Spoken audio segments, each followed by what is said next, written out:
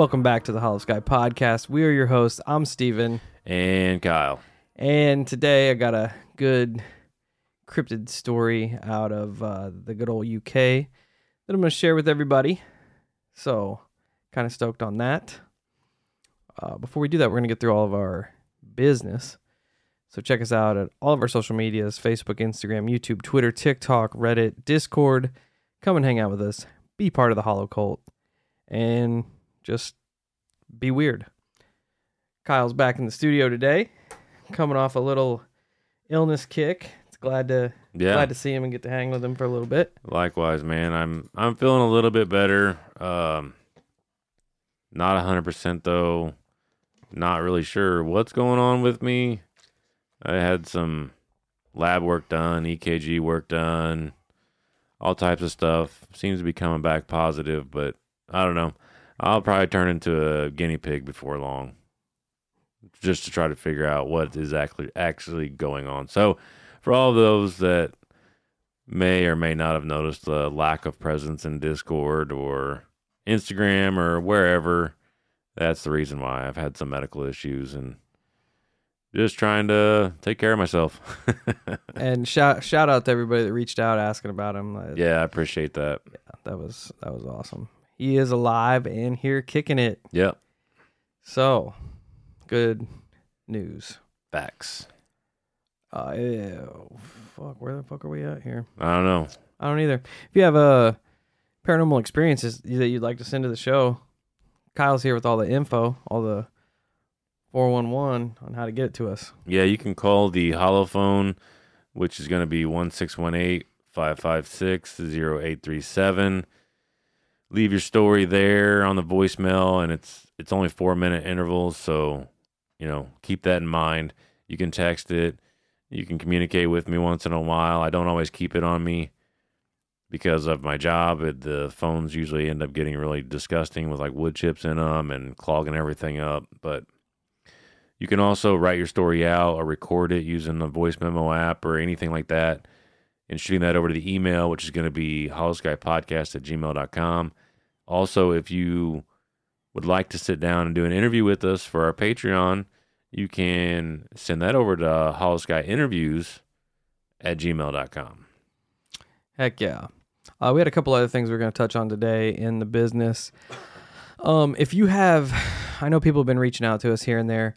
If you have any podcasts that you're really privy to, that you enjoy, that you are interested in, maybe us doing a swapcast with, having their host on our show, maybe going on their show, feel free to recommend them to us and put our name their way as well.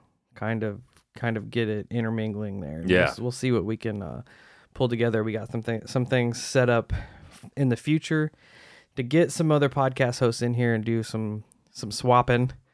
So it should be cool. But if anybody out there has any host you think we mesh with good or spark some good conversation, throw our name their way and their name our way. Please.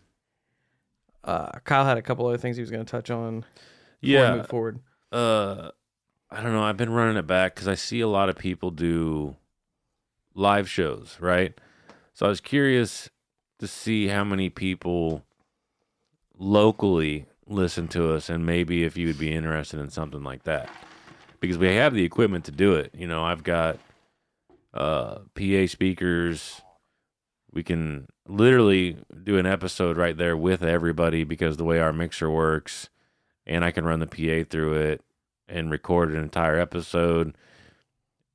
It'd be something we probably sell tickets to. That way people who want to be there are actually there, et cetera, et cetera. I don't know. Something I've been chewing on. Was interested to see if anybody would want to attend that and kind of maybe get a head count and see if it's even plausible at this point. Yeah, like a live town hall meeting that we could turn into an episode. Yeah. It'd be cool. Yeah, I think it could be a really good time. Pretty dope to get out there and mingle with everyone, all the cult members. If you'd like to support the show, got tons of ways to do it. Got a Patreon. Hop over there, check that out. To all our new Patreon members, remember to send us a DM with your shipping address. And if you're in that $10 tier, send us your shirt size. Very important. Very important. Yes. We also have a Venmo if you'd like to pop some monster money over there to support our bad habits. We appreciate you. You can, first and foremost, definitely share the show. Tell everybody. Post it on social media, word of mouth, whatever you can do to keep the show rolling. We are, as of right now, which when this comes out, it'll be 2 Saturdays ago. We are right on the cusp of 1 million downloads. Yeah, which by the time this comes out, we'll be over 1 million. We if we hit it by Halloween last Monday, it'll be a miracle. We're close, but I think we're gonna miss it by an eyelash. I do too. But we're still doing better than our original because we wanted to hit 1 million by the end of the year. Yeah. We're about 3 months ahead. All thanks to you guys and putting in the work. Yeah, we drove that date up because we were doing so well. Yep. We got overcompensated a little bit. That happens. Got to shoot big. Yep. You can also go to wherever you listen to podcasts and leave us a 5-star rating and review. That helps get our name out there. It helps it pop up when people search for paranormal and weird shit. I will shout you out on a future episode if I can find your rating and review. Our 5-star rating and review today comes from our friend Gang Buzz 82. My God. I love saying Gang. It's so awesome. Gang says, love the podcast, boys. Found you guys through the Merkman, and I've been binge listening ever since while I work. Love the banner between you two. It brings the podcast to life. Would love to see you guys do a swap cast with TOT3K, which is Theories of the Third Kind. You guys cover a lot of the same stuff and have the same juvenile sense of humor that I love. Keep bringing the heat, and I'll be sending a story in that my wife and I went through years ago. Gang. First off, thanks so much for taking the time to leave a 5-star rating and review. Second, first off, dope name. Yeah, gang again. Also, I don't know if you've sent your story in yet because I didn't get an email from Gang, but definitely send it in and shoot our name out to the Theories of the Third Kind guys. Yeah, for sure. See, just put our name in their ear and we'll reach out, see what we can do. Because if there's one thing we like, it's people that share our childish sense of humor. Agreed. On to our listener experience of the day. This was submitted to our website from our friend Katie. I read through this one a little bit, and it's kind of creepy. All right, well, let's do this. It's a longer one, so we're going to roll right into it. Katie says, hey guys, I love your podcast, and it makes the drive home from work much easier to meander through. Also, my cousins' names are Steven and Kyle. It always makes me chuckle when you guys introduce yourself in the best way. What a synchronicities abound. There you go. My story isn't all that enticing because nothing really happened, I guess. But there was another person with me. I've been sensitive for a while to the paranormal, though I've become much more of a skeptic over time. To make a long story short, with a lot of teenage angst and a fear of upsetting friends taken out, I grew up in Utah. My family moved to Arizona. I briefly moved back to Utah a couple years later. My best friend, I'll call her A, has been my best friend since we were awful loud preteens gallivanting around our local supermarket because it was only fun we could create for ourselves. We must have been around 21 at the time of this story, though it's now almost a decade old, which is insane to me because I have no idea where the time went. I feel that. Time is soup. I still remember it ridiculously vividly, despite dealing with near constant threats of disassociation following a miserable period of my life. We decided to drive the 10 hours from Utah to my parents' home in Arizona because my grandma, aunts, and uncles were visiting. My grandma was probably 82 or so. She's now 90 and lives in upstate New York. We don't get to see her as often as I would like, and my best friend wanted to see her as well. We decided in true young adult fashion that we wanted to drive the entire way that night. Limitless energy, road rage, and a feeling of invincibility as a young person just makes you pack up and hit the road at 10 p.m., I guess. We've made this drive a million times. There are big looping canyons, miles of open highway, and very little else in between. My point is, I know the road pretty well.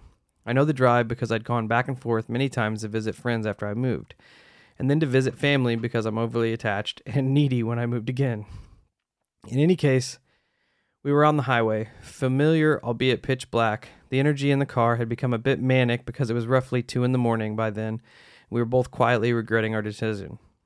It was at that point in a road trip where you see the hours ahead of you staring you down, and you just want to pull over and wail for a hot second. We did not. We just kept driving.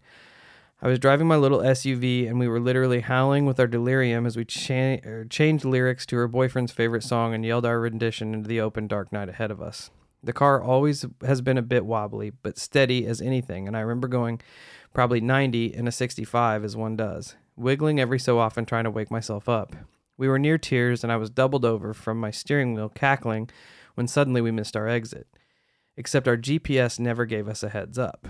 We laughed at our own inability to follow directions, and we notably passed one of those small towns in the middle of nowhere, USA, exit that just loops back around onto the highway. My GPS sent us past this exit. We could have gone back a couple miles and hopped off where we should have, but instead it wanted us to exit somewhere else. That somewhere else turned out to be a beaten-up, dim, unused dirt road a few miles from a sign indicating that we were now firmly in a reservation. I'm going to reiterate again that I've driven this route too many times and I've never been taken this way. The route I take does cut through a reservation, but it's always just highway. It's never ever taken me down a dirt road, and it's never taken me back there again. I followed the GPS because I was a dumb person entirely reliant on navigational software, and this road was shit. It made my car lurch and jolt and bounce and bob, and I slowed down a bit because it was riddled with tall spools of hills unfurling ahead of us. These hills were tall enough that the first few startled me because it looked like we could just have crashed into a very solid mound of earth. A few of these hills go by. As I was muttering and huffing by now, irate that this damn GPS had just decided to shove us into what could have been someone's private property, my best friend was slouched back in the passenger seat, tipping her head to watch the black sky go by. I don't know how to pinpoint when it changed, but the car just felt tense. I could have been the spooky darkness and the general time of night, but it was a tangible shift. Then we saw him. The dirt road was lined with desert on both sides. Cacti springing up a few feet, only visible in the flashes of the headlights between the hills. It was sparse. Tumbleweeds were caught on each side of the car, or on each other to the sides of the car, and I was worried the road would veer at any moment. But he distracted me. He appeared first between a couple cacti, a potential trick of the headlights splashing over his two tall earthen companions, but he was distinct. I thought he was a scarecrow. That's how he was dressed. What made my heart seize up and my lungs abruptly stop was his face. He had sun-leathered skin, and it appeared in heavy splotches, tattered in one cheek and whole on the other. It did not hang grotesquely by any means, but it was not as skin should be. He gnashed his teeth in a menacing snarl, arms held out to his side as he glared at our approach with a sunken, dull, chrysanthemum yellow eyes. He wore a red plaid shirt with varying stains and ruinous rips down the front, hanging limp over a grungy pair of jeans. A weathered straw hat, coming undone, as it seems, sat askew on his head. The patchwork of discolored skin molted up the side of his skull, as well as clumps of dead, straw-colored hair. My grip tightened exponentially on the steering wheel, until my knuckles ached and my nails bit into the rubber. I felt my lips press on themselves, my shoulders hunching, as I pressed my foot down on the gas. I had no interest in being mindful of my car for anyone. I sped up, and my best friend didn't say anything. I decided it must just have been me. We continued on our ill-found path, and then I saw him again. My headlights picked him out as he stepped forward around another cactus. I kept going. I wasn't going to say if she had seen it or not. The third time, he stood with what I remember as hay, but I can't totally recall. The most striking memory was of him with the cacti. My best friend puffed out a tierce breath and turned her head to me and said, "Do you see him?" I told her I did, and we were both silent, our jovial, goofy cackling long gone. She tried to ease the mood with some nervous humming, but he approached again. We crested one hill tucked between a couple more, and he stood down the middle of the road. I didn't stop or slow down, and by the time we were over the second hill, he was no longer there. He was always just ahead of us, never behind us, and I was just desperate to get away. I didn't know how long the road was when I turned down it, and she kept checking the GPS as casually as she could. I think neither of us wanted to get the other one riled up or reactive. That's about as much of the story as I feel pertinent. We left the road and turned onto the pavement and said goodbye to our friendly neighborhood scarecrow pal. We made it and crashed at my parents' house and had a really fun visit with my family before we headed home and didn't miss any exits. I'm sorry that was so long-winded. I just wanted to give you enough of a story to have some conversation. I'm also sorry if it sounds pretentious. I'm an English major and have been writing papers and other assignments all week. I hope this email finds you both well and thriving, and I hope you both have a very nice day. You're doing great. Everyone gets negative feedback sometimes. While it can be a bit crushing and hurtful to feel your efforts are dismissed or unnoticed, you can bounce back from it. You have people in your corner and supporting you. While I can't support on the Patreon, struggling university student desperately trying to adult after a divorce, I eagerly look forward to each new episode. You're doing well, especially for having day jobs and families. Get some rest and take care of yourselves. Don't forget to drink water. Katie. Katie, first off, thank you for the kind last paragraph there. Yeah. That kind of hits home right now. Yeah, it doesn't go unnoticed when you guys support us and just shower us with kind words, because that's our motivation, really. And it's easy for people to critique and talk down on the content that we put out. But I think it stands for more when people appreciate it. Oh, yeah. It definitely helps. It helps take the sting out of all the other bullshit, which we are forever appreciative of. And a lot of people constantly remind us that we do pretty decent stuff over here at the Hollow Skeets. But there's always people that remind us that we could do better. Do better. I knew that word was coming, that do phrase. Do better. But on to your story now. Definitely well written. I enjoyed reading it. And now I'm going to have to search up and see if there's any sort of scarecrow-esque humanoid that is persistent in the paranormal. Because as of right now, this is the first one that I've heard of. It definitely is suspect because, like, she made it sound like, because she said nothing happened exactly, but something did happen. Like, this creepy ass dude was constantly getting ahead of you whenever it shouldn't have been able to do that. No, and if, like, okay, let's pretend it was a scarecrow. One would have to assume that there would have been multiple ones on this road, right? Fuck that. But if it was the same one, and if you seen it move, okay, well, then this rules out the fact that somebody may have put up multiple sets of a relatively same scarecrow, right? So right there in itself, even the feat of a person trying to get ahead of you like that is nearly impossible, especially in the darkness like that. Like, that's, imagine, I could not imagine it being pitch black, because you would think that the car lights would ruin your night vision, you know? Yeah. So, and then you turn to run to get ahead of this car again and just run face first into a cactus. And just, man, I don't know. I've got my brain turning now, because first off, you have the GPS that's screwed up, and just happened to take you down this road. It does do that from time to time, but it also, with the technology malfunction, it also falls into like UFO paranormal territory. Then that makes me think that whatever you're seeing out here could be some sort of fucked up screen memory, where you're remembering seeing a scarecrow, but that sucks. Yeah. So think back on that. Did you miss? I know you didn't take the OG route, but did you have any noticeable missing time? Because I know whenever you're in that state where you're tired, and then you get so tired that you just kind of start getting loopy, for lack of a better word. Yeah, we've been there. Yeah, driving over from Crypticon in 2019 was a mess. I saw Buzz Lightyear while I was awake. See? Screen memory from the UFO that abducted us. I hope so. That's a... Well, guess what? Them using Bud Lightyear was a dick move. You should have done better, because...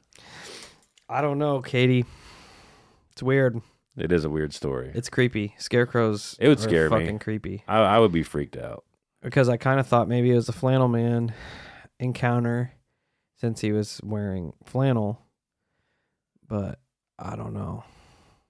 It's fucking weird. And you have the creepy ass menacing grin. Yeah. Nope. I'm done. Yeah. That would have been a good Halloween one. Yeah, I would have took off down the road too, Yeah, good call. fast as my car would take me. I'll try to dig in if I can remember and see if there's any other accounts of weird scarecrow-esque humanoids. It was probably fucking Jeepers Creepers. Oh yeah, be eating you. Gross. Yikes. No thanks. But again, thanks for submitting your story and for leaving us all the kind word, Katie. I hope everything's going well for you. I know how that post-divorce life goes. Hope school's going good. Just thanks for being dope. Yes, much appreciated. So, from there, we're going to move into this little cryptid. I say cryptid, but it's weird. I was going to speak on this, but I'm going to do it anyway. That I keep seeing in the paranormal community, people are getting angry with content creators and researchers and stuff using the term cryptid out of scientific context. What? Like calling the Mothman a cryptid. What the fuck else would it be? A cryptid, I was trying to I guess a cryptid itself is More like an animal. Bigfoot? There's evidence for, they almost want to take the supernatural aspect out of it and leave it in scientific context. So Okay, here's my take on this. Shut up. Why? They're just, I don't know. Everybody wants to rain on everybody else's parade. You know, I'm usually an extremely polite person, but just shut up. That's so petty. It's so petty to do that. I guess In my opinion, it's super petty to be like, oh, don't call the Mothman a cryptid. Well, who cares what label you want? I could call him a fucking crayon for all that matters. they're humanoids, not cryptids. I mean, yeah, I guess I do see that point, but come on, is it really that big of a deal? Yeah, I'm just. You know what I mean? Is it really that big of a deal? I saw it. And I'm like, this is really the hill they're trying to die upon. Exactly. That's where I'm at with it. Really, let's come on, man. You're playing checkers right now. Yeah, just another talking point for somebody to be mad about. Yeah. Anyway, this humanoid that I'm going to talk about today, I actually wrote most of this episode back when I did the Sam the Sandown Clown episode, because I was just going to do a double cryptid episode for UK cryptids. Wrong. Sam, screwed that up. Yeah, can't call it cryptid. Can't do it. I just got paranormally canceled. That's why. By your that's co-host. why we are the bastard sons of the paranormal. That's right. That's what we do. But Sam did the research on him, and he just kind of evolved into his own thing. So I stepped away from this, and now I'm seeing it gain more traction, more and more traction, more and more people talking about it. So I'm like, fuck it, better put it out. This cryptid humanoid is the Owlman of Montnan. I believe the Belief Hole Boys touched on him a little bit. There is a YouTube channel called Shrouded Hand. I used them as a reference when writing this on top of what I've already written. The dude over there at Shrouded Hand, he put a lot of extra good twists on. Definitely go over there and check his episode out on it. So, the first reported sighting of the Owlman took place in the town of Montnan in Cornwall on the 17th of April, 1976. The Melling family, consisting of Don, his wife, and their two daughters, June, that was 12, and Vicky, 9 at the time, were camping out, having a picnic near Montnan when they were setting up. They let their daughters run out and play in the wooded area. There was this big medieval church, St. Stephen's Church, and while the parents were setting up the picnic, the daughters went off to play in the cemetery, which is the beginning of any kind of terrible encounter. Right.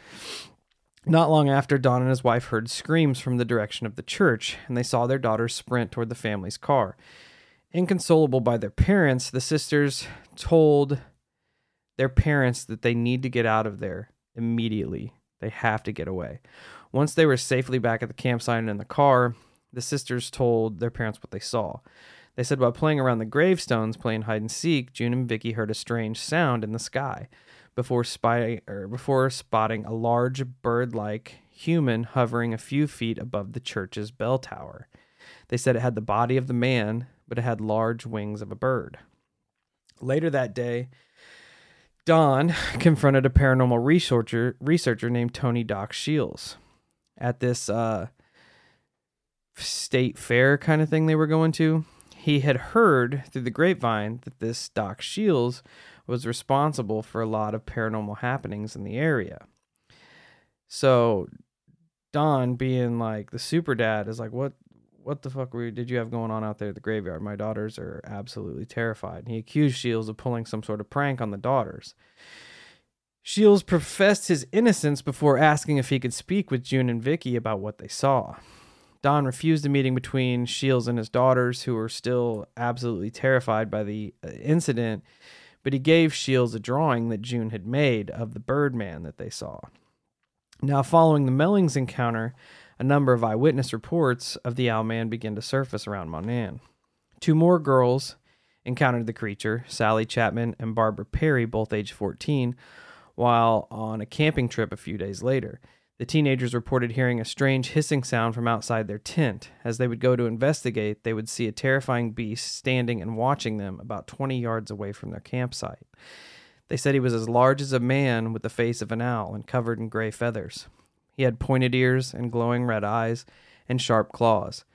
At first, the girls thought it was someone in a costume just messing with them, but once the figure spotted the girls looking back at him, it flew up into the trees and then disappeared into the night. According to Shields, he received this eyewitness account from the girls after bumping into them at the beach located between St. Monan and St. Stephen's Church. The next day, 2 more girls had an encounter in the same area.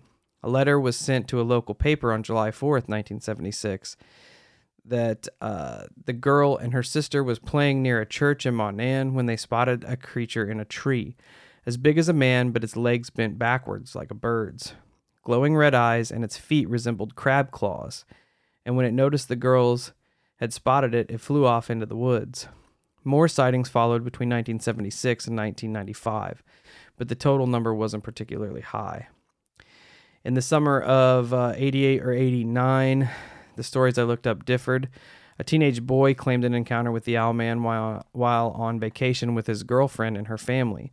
While the couple took an evening stroll, possibly near St. Monan and St. Stephen's Church, describing the incident, he didn't come out until 6 years later, so his memory of the whole event was shady at best. He stated that they came across the figure standing in a tree approximately 15 feet above them.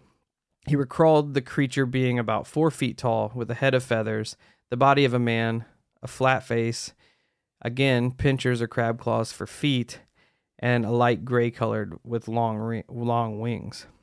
Terrified, the couple watched the creature until it jumped down behind a tree, and they took the opportunity to run away. Yet another sighting came, and is often mentioned in online forums, came from an American student who studied biology. She claimed to see the Owlman near St. Monan and St. Stephen's Church when visiting the area. In 1995, she wrote about her experience in the Western Morning News, a daily regional newspaper for Southwest England. I've been unable to find the article, so I can't actually confirm that the report exists, but everybody kind of talks about it. In a book called Britain's Paranormal Forests, Encounters in the Woods, an author named Peter McHugh describes an Owlman testimony he received from a woman named Barbara Finnell, who ran a paranormal investigation group based out of London. A member of her group claimed to know someone who had an encounter with the Owlman, who McHugh refers to as Kate. Barbara met with Kate, who testified that she saw with her friend Anne on the evening of May 1978. While walking home on the road along St. Monan and St. Stephen's Church, Anne began to cry and point frantically toward the church, claiming she saw a man with wings. Kate wrote in her statement to Barbara, and I quote, "I looked back and I saw a huge bird-man-like creature starting to fly towards the farm. It was sort of rising after taking off. It seemed about 4 feet long and had a pointy beak and huge eyes. They weren't red or anything, but they were looking at us. And here's the thing, though. It had human-like features, such as a mouth and lips. but with a beak where the nose should be. The wings were the scariest part. They were almost like a huge feathery cloak, which seemed to move together as it flapped. They hardly seemed to separate, like a bird's wings do. Even to this day, I've never seen anything so bizarre. Again, that account was in Peter McHugh's Britain Paranormal Forest Encounters in the Woods. Kate and Ann hid in a hedge while the creature watched them. The only sound in the air was the flapping of its wings. Eventually, the creature would disappear into the woods, leaving the girls terrified and confused. Kate told Barbara that no one believed her story despite rumors circulating Monan about the Owlman sightings. She wrote, "After all these years, I can only say that I don't believe that it was a bloody owl." A few common details emerge with all the sightings that came about. They all kind of occurred near the churches, St. Monan and St. Stephen's. Most of the witnesses were teenagers or children when they had their Owlman encounters. Outside of the one teenage boy who saw it with his girlfriend, all the witnesses were female. They all described the Owlman in a similar way: head of a bird, body of a man. None reported the Owlman as being aggressive, just creepy and kind of just lurking around. Once spotted, he always took off and did not attempt to pursue. I got this story confused with one of the earlier ones. So this earlier story of the woman from the United States was not a biology student. She was just a woman from the United States. And this actually might also be her encounter that I came across here later. This sighting was from 1995 in the form of a letter sent to a local paper. Yeah, this is probably it. So the story I referred to earlier that I said I couldn't find the article, apparently I did. It says, "Dear Sir, I'm a student of marine biology at the Field Museum in Chicago. On the last day of a summer vacation in England, last Sunday evening, I had the most unique and frightening experience in the wooded area near the old church of Monan, Cornwall. I experienced what I can only describe as a vision from hell. The time was 15 minutes after 9, more or less, and I was walking along a narrow track in the trees. I was halted in my tracks when about 30 meters ahead I saw a monstrous man/bird thing. It was the size of a man with a ghastly white face, a wide mouth, glowing eyes, and pointed ears. It had huge clawed wings and was covered in feathers of silver or gray. The thing had long bird legs, which terminated in large black claws. It saw me and then it arose, floating toward me. I just screamed and ran away for my life. The whole experience was totally irrational and dreamlike. Friends tell me there is a tradition of a phantom owlman in that district. Now I know why. I've seen the phantom myself. Please don't publish my real name and address. This could adversely affect my career. Now I have to rethink my whole worldview entirely. Yours, very sincerely scared, Eyewitness." So those are most of the encounters that I found online and through other content creators and through a bunch of websites that I looked up.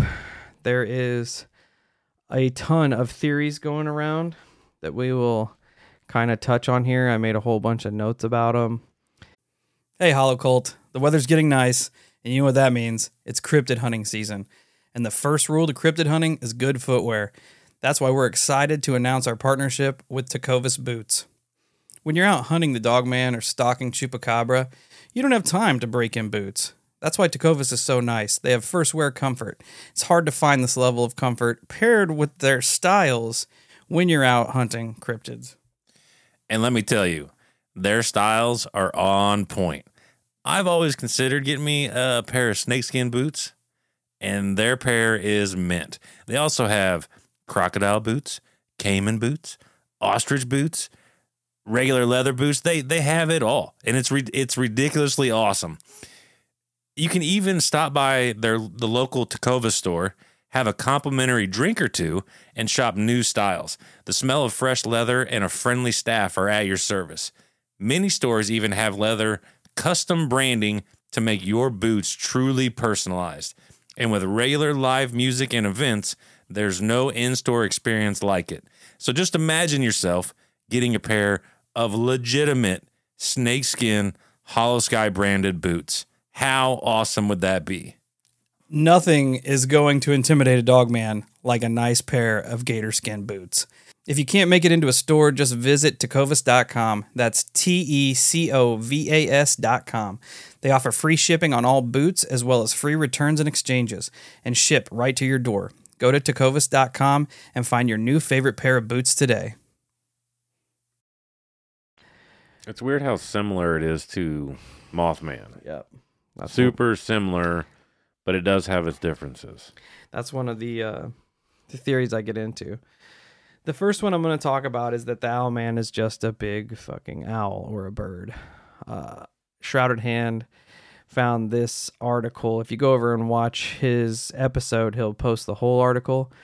But in 1926, which is essentially the very first time there was a report of a large bird sighting, 2 young boys were reported being attacked by a large bird, and Monan is often cited as the first report of the Owlman. The actual newspaper article was almost impossible to find, but Shrouded Hand managed to find the article of the Owlman, or in the book The Owlman and the Others by Jonathan Downes, and concluded by the description given that the boys were probably just attacked by a large goose, as no humanoid features were reported. In the article that Shrouded Hand posts, it says that the bird was about 3 feet long from tail to beak and had a wingspan of 4 to 5 feet. But again, the kids never mentioned any kind of humanoid features. So it's kind of attributed to the sightings, but then again, it just kind of sounds like it was a big ass bird. Right, it very well could be. And the problem you have with certain things is people get really excited and like to make connections where they aren't there. You know what I mean? Like, Yep. you could easily be like, oh, yeah, well, kids, they misinterpret size and such all the time, so this is probably the Owlman. It's just they didn't know what to say. Maybe they got coached into saying that there were no features or whatever the case may be. Yeah. So I definitely could see how this could or could not be related to Owlman in itself. And the description they give, I read it. I didn't. Yeah, it doesn't want to feel the say it same. verbatim. Definitely check out Shrouded Hand's video. He posted an actual picture of the article from the book. I did order the book, Owlman and others. So hopefully it gets here before too long. I'm interested to see what other humanoids are in there. But back to the story. Owlman's just an owl. So as we know, owls are kind of creepy anyway. And they're kind of steeped into the paranormal a little bit. Right. One of the articles I used as a source touched on a whole bunch of mythology behind owls, so I kind of noted these. It says for the Romans, an owl's hoot was a sign of death, and to Roman soldiers, their presence was a sign of impending defeat. Roman author Pliny the Elder, in his first natural history from the 1st century, described the owl as the monster of the night and a direful omen to see it in the city. In the Bible, Leviticus 11, when God is instructing Moses and Aaron on what animals are clean and unclean to consume, he lists owls and other birds such as vultures and ravens as abominations. That's interesting. In English folklore, owls have the unfortunate role of being the harbinger of doom, which, who else is a harbinger of doom? Yeah, the Mothman. Mothman. An owl flying past a window signifies an upcoming death in the family. In Mexico, the Aztec god of the dead, I would try to pronounce it, but everyone would murder me because I'd butcher it so bad, is associated with owls and other nighttime critters such as bats and spiders. It's I don't think I can even say it. I don't even know what it looks like. Mictlantecuhtli? No. Mictlantecuhtli? I don't know. Michelob Light? Could be. 13th century medieval bestiary, screech owls signify the wailing of sinners in hell. Some areas of the world, people believe that owls are actually humans that have been transformed by witches due to their almost human-like faces when compared to other birds. There's also evidence that a lot of early ghost stories could have been inspired by owls. Owls have always been creepy forever. They basically do kind of have a creepy face. Yeah. When you think about it. Yeah, so that theory is that it was just a big creepy bird. People were seeing it, and once that first story came out, once Doc Shields put that first story out, once those gears are grinding, when people see it, they're going to automatically attribute it to the Owlman. So next, we have that Owlman, Kyle's favorite, Yeah. was an alien. I can see that. This, of course, was popularized by the 2009 horror film The Fourth Kind, but there were reports of owls showing up before alien encounters, long before that film was ever released. Digging through UFO archives of UFO research, Swedish UFO researcher Håkan Blomqvist uncovered a number of curious reports supporting the connection between owls and UFOs. In the summer of 1980, Ingvar Oscar Johansson was driving near this Swedish town that I can't pronounce while on holiday in Sweden when suddenly the sky burst open with blue light and an owl landed on his windshield. Blomqvist writes, "The face of the owl appears to be very human, and this scares Ingvar as he feels like the owl is looking directly at him." Also from the archive was a story of two men traveling through Dalarna in the summer of 1966 when they came across an owl sitting on a post at a rest stop. The two men claimed that hovering 150 meters in the air above the owl was a large silver craft. In an interview with Vice, author Mike Cleland talks about all kinds of eyewitnesses that he received sending their accounts in for his book, The Messengers, also supporting this connection between owls and aliens. One witness was named Ron Johnson, talked of a time when an absurd amount of owls took over his mother's front porch. For many days, the owls remained on the porch of the house, and one had a habit of always watching Johnson leave in the morning for work and return to the house in the evening. One night at midnight, Johnson felt a sudden urge to leave the house. When he did, he saw a 4-foot owl standing in his driveway, waiting to exchange stares. Cleland says that these type of encounters aren't uncommon. It's interesting that human-sized birds aren't restricted to just the owlman, but it also appears in ufology quite a bit. Well, they should definitely be uncommon because that would scare the shit out of me. Who did we have talking about seeing? Kenneth talked about seeing a giant owl. Man, I don't. And I don't feel like that was the first one we've had. No, I don't think so either. But I don't care who you are. If I walked outside and saw a legit, not an alien, but a 4-foot owl in my driveway, it would creep me the fuck out. Yes. That would be terrifying in itself. Definitely. So, if owls aren't aliens themselves, could they possibly be tools used by the aliens to... I mean, why not? Keep an eye on humans? Could they be screen memories where people are actually seeing... It is weird that they would... beings. If that's true, it's weird that they would use owls, of all things. Owls You know are what I creepy. mean? They are creepy, but why would you pick something creepy? Why wouldn't you pick something familiar and I don't know, Aliens are fucking weird. a bunny rabbit? Could owls be an attempt of alien shapeshifting into humans just gone wrong? Gross. That fucking sucks. Yeah, that's not very cool at all. Another section from McHugh's book that I mentioned earlier, Britain's Paranormal Forests, talks about a different connection between owls and aliens here. And this is quoted from the book. It has been suggested that aliens are able to influence the minds of people they abduct, substituting a more palatable conventional imagery, such as deer or owls, for what would otherwise be traumatic recollections of their abductors. These supposedly false recollections have been referred to as screen memories. So,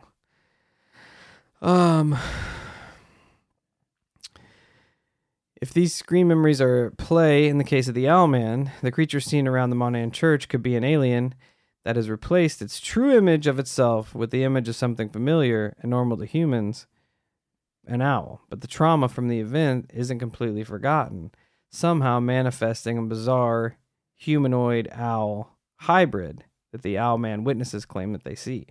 So the screen memory isn't totally doing its job because the actual sighting and abduction is so traumatic. No. Like, that just sounds not, I don't know. Like, the overall description of Owlman is just very bizarre. Yeah. Like, I hate the fact that they describe it with backwards legs.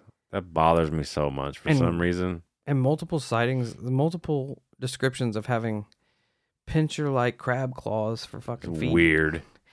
Which there was another alien. Was it the Pascagoula that also had crab claws? I think so. What the fuck? I don't know.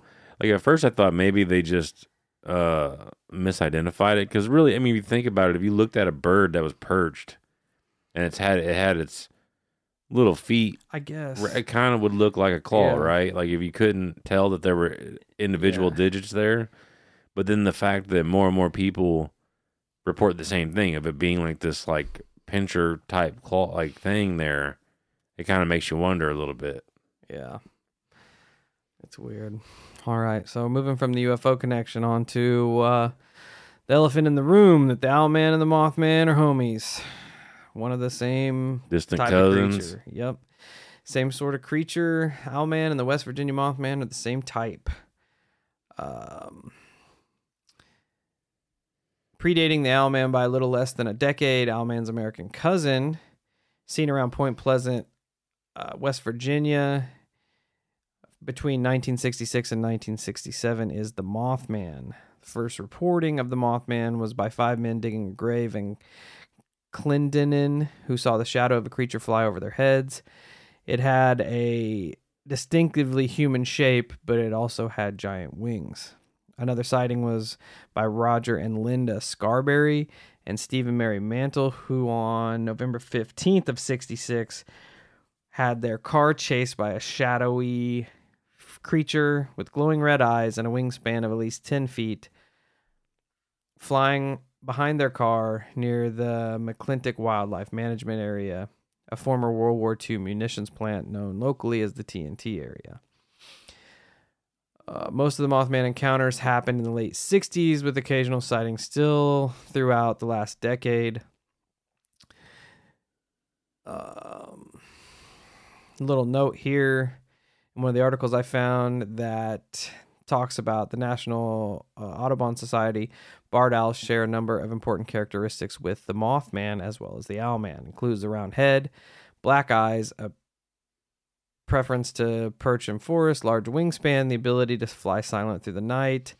Barred owls' eyes appear to glow red in the dark due to the large concentration of blood vessels in and around their eyes, which is important in your Owlman sightings because a lot of them reported with red glowing eyes. The main difference noted in this article between the Mothman and the Owlman is their temperaments. While the Mothman was no stranger to being aggressive and chasing his victims, Owlman, as noted, was just kind of just minding his business. He was there. Yeah. He just trying to chill in the graveyard, and all these Right. teeny bopper girls are out there playing hide and seek and shit, and he's just trying to chill. You know, there's two aspects to Owlman that kind of make me feel a little wonky. In a couple of the descriptions, how they stated it had a normal mouth, but a beak for a nose. Almost like Makes me feel like a costume. a plague doctor. Yes, that's exactly That's what I thought. Yeah. And then also the other aspect would be that its wings in one of those descriptions moved like a cloak. Yeah. That's kind of sussy too. Yeah, that's true. But the backward legs is the human's not doing that. So If my legs are bending like that, just take me to the hospital. yeah, that's definitely where you need to be. Things that the Owlman and Mothman have in common, noted from their sightings, is they both normally appear at night outside of that first Melling sister encounter. They both have very humanoid-esque bodies and large wingspans. Both creatures appear to be about the size of a human. Despite Mothman's name, they are both more owl or bat-like in shape. If Owlman and Mothman are real, they could definitely fit into the same category of these humanoid hybrids. Kind of the same as how Bigfoot and the Yeti would fall into the same. Right. Here, we're going to get a little crazy. Okay. All right. Shrouded Hand pulled this up in his breakdown, and I had to add it in here. And it's weird. Owlman is a tulpa or some other summoned entity. This theory spans from 1931, when a group of surrealist artists congregated in Cornwall. These artists included Max Ernst, Leorna Carrington, Paul Eluard, and E.L.T. Messens. Legend behind this meeting goes that this group was into all sorts of weird shit, including occultism. Oh, well, now it makes sense. And they would often go into the woods around Cornwall and do a vast variety of rituals, some including attempts to summon animal-human hybrids from other realms. Ernst himself had a weird obsession with birds, often referring to them in his art. He painted all kinds of different paintings, and again, if you look at Shrouded Hand's video, he posts examples of the paintings. And there are there are bird humanoid hybrids. There's this one weird painting called Children Scared by a Nightingale or something like that. And it shows two kids in a churchyard. Weird. And there's this little bird in the corner, but on top of the church, there is a man-like figure running away with a child. Weird. Almost exactly to a T. Well, in getting into this, we know another very famous occultist that did the same thing. Aleister Crowley. Yeah. And supposedly, when he was living by the old Loch Ness, he summoned entities while living there. And that sort of comes full circle. Oh, well, there you go. In a weird way. Anyway, back to Ernst having this obsession with fucking birds. He also is stated to have an alter ego named Lop Lop. That's dumb. That is this bizarre, shape-shifting bird humanoid entity. That Keep dude in mind, sounds this like is he all, needs help. and this is all before any of these sightings happened in the 70s. Right? Yeah. So theories connected to this was the Owlman summoned by these artists in their rituals. Did they try to pull some sort of animal-human hybrid from another dimension, from another realm, from hell, wherever the fuck you want it? And this thing just managed to poke through and was never noticed until the Melling Sisters sightings in 70. Did Lop Lop step out of one of Ernst's paintings into our realm and then decided to hang out? That's creepy. Yeah, I was like... I mean, but I guess in this world, anything's possible.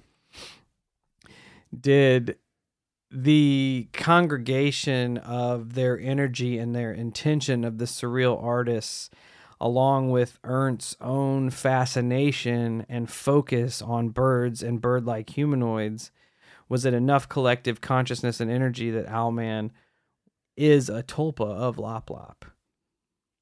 He was manifested by not only them focusing all their energy on humanoids, but also Ernst himself focusing all his energy on. I mean, I Lop like Lop. it. I like that. I like where this is going. I like the theories of it. There's I really one- do. There's one more that's a banger. When Shrouded Hand said this, I'm like, what the fuck? Was Owlman a manifestation of the spirit of Ernst himself?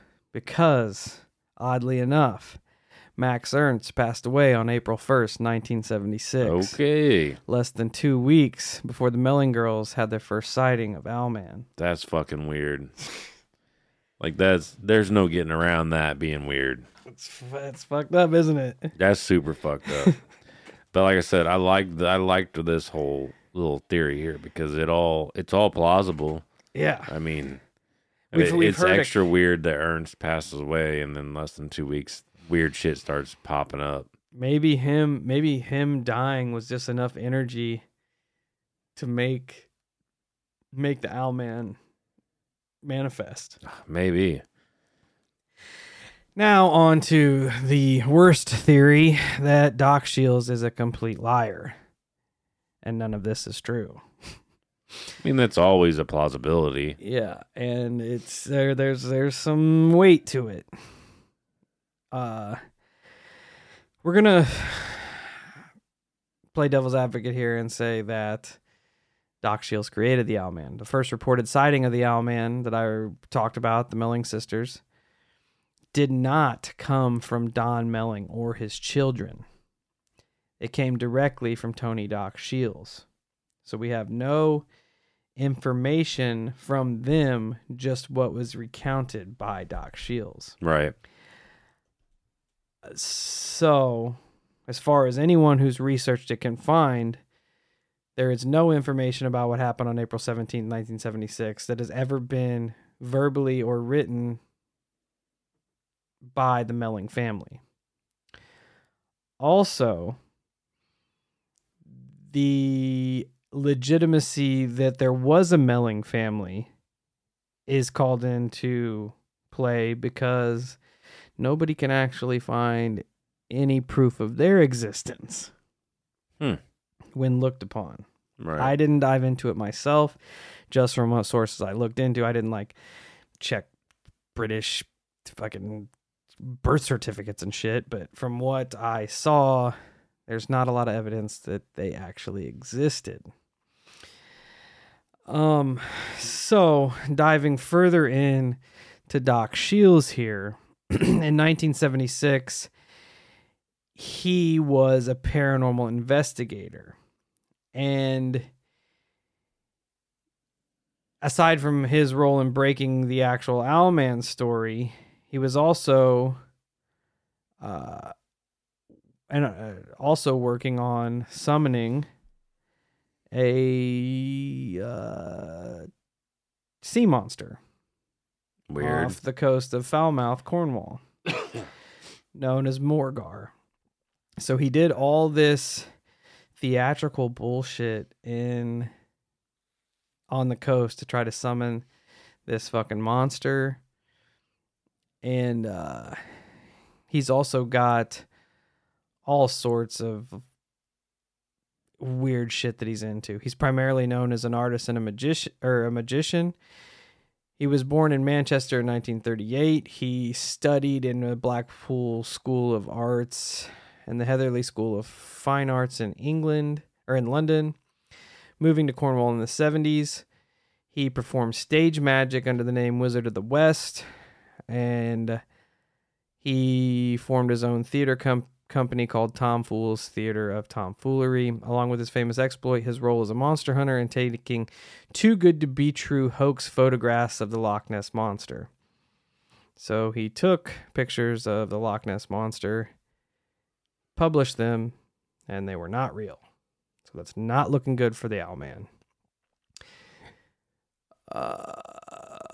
Conjuring this other sea monster, he also took pictures of and was sent into a local paper. He didn't take pictures. A woman, I forget her name, took pictures and sent them into the paper, but Mary F. Yeah. The newspaper packet in 1976 got pictures of Morgar from a woman named Mary F. It's often thought by the paranormal community that Mary F. was actually Shields attempting to bring publicity to his newly created creature by staging some obviously fake photographs.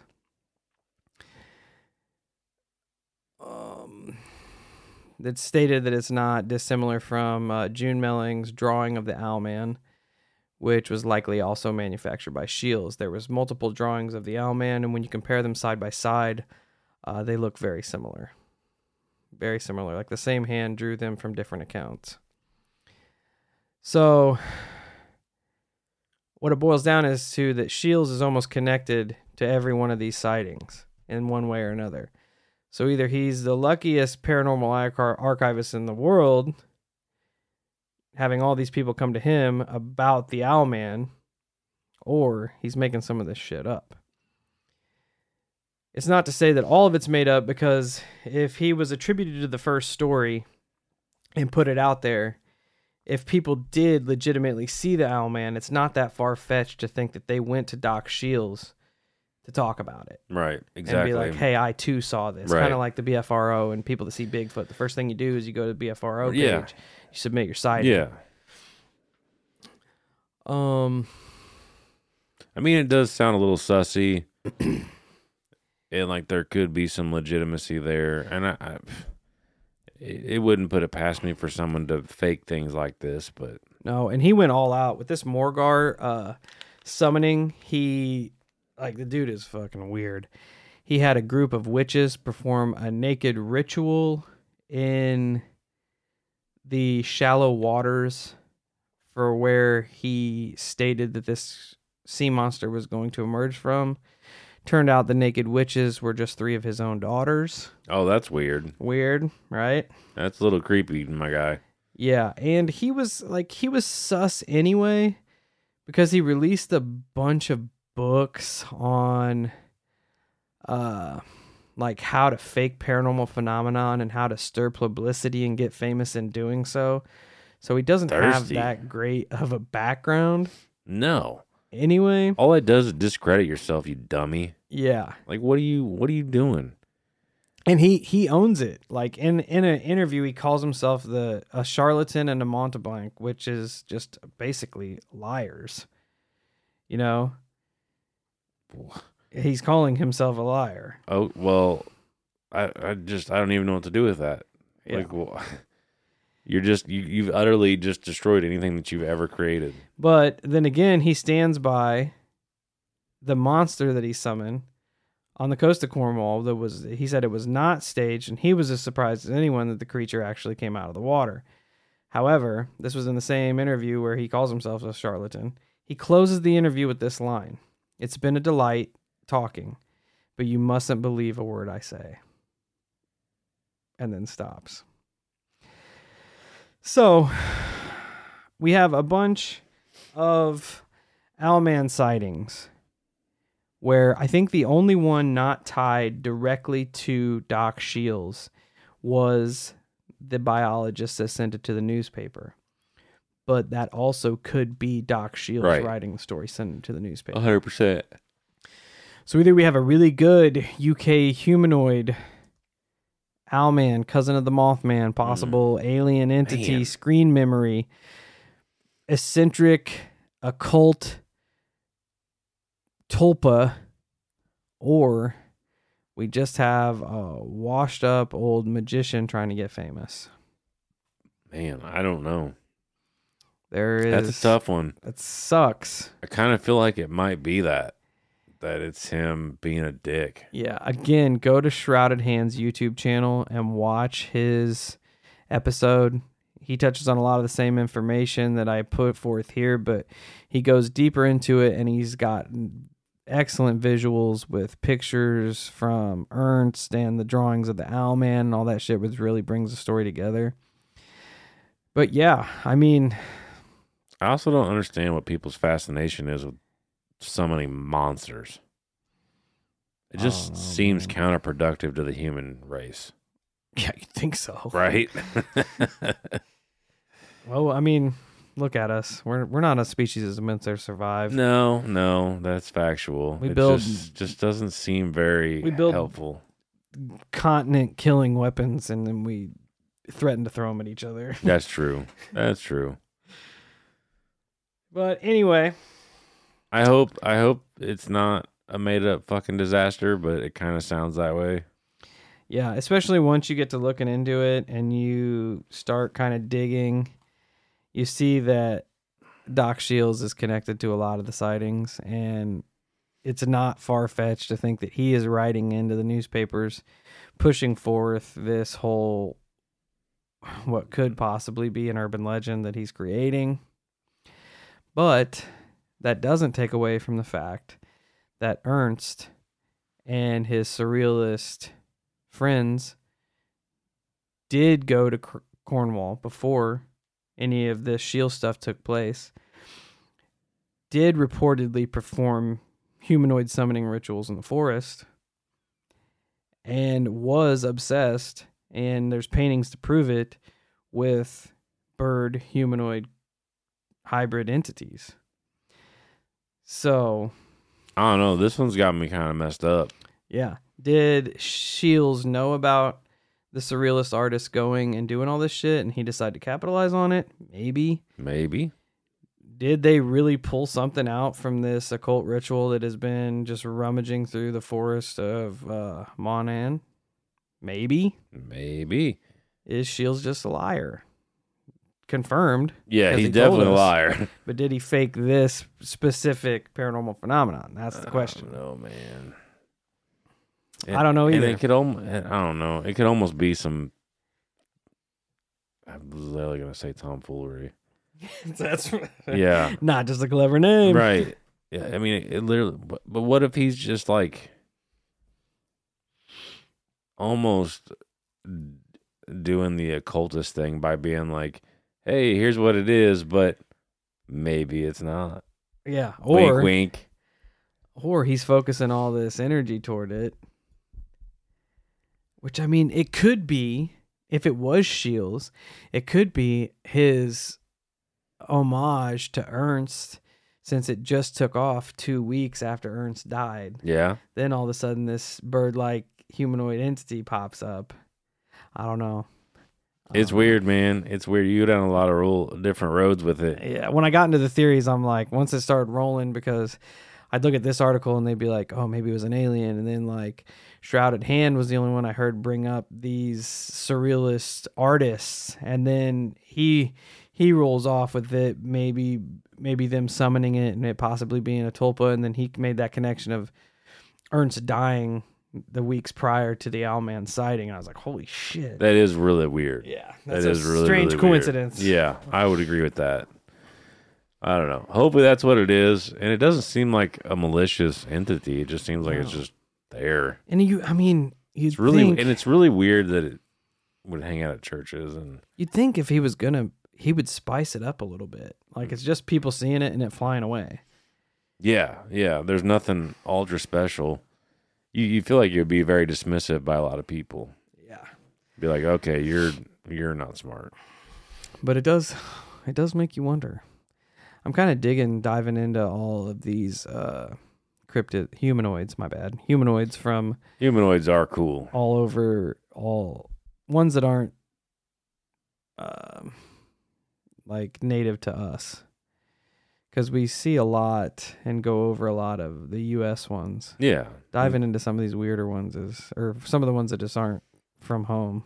It's pretty dope. Remember when the humanoid sightings in the Mexico was happening? The flying ones? Yeah. Yeah. Those ones are bizarre. I still watch those videos. I know. It's fucking weird. It is weird. The world is weird. But thanks for hanging out with us today. Hope your Monday goes well. Hope your kids had a wonderful Halloween last week. Hope they got tons of candy and ate it all. Heck yeah. Every last Reese's peanut butter cup gone. Every last Snickers gone. But until next week, thanks for hanging out with us. Check us out at all our social medias: Facebook, Instagram, YouTube, TikTok, Twitter, Discord, Reddit. Come and be part of the Hollow Cult. Be sure to share the show. We're trying to steady climb. We'll hopefully be at 1 million by the time this falls on your ears. Heck yeah. And our friends, stay safe, stay weird. And if you see an eccentric man trying to coax you into signing affidavit that you saw a flying bird-like hybrid entity, know that he is probably trying to trick you.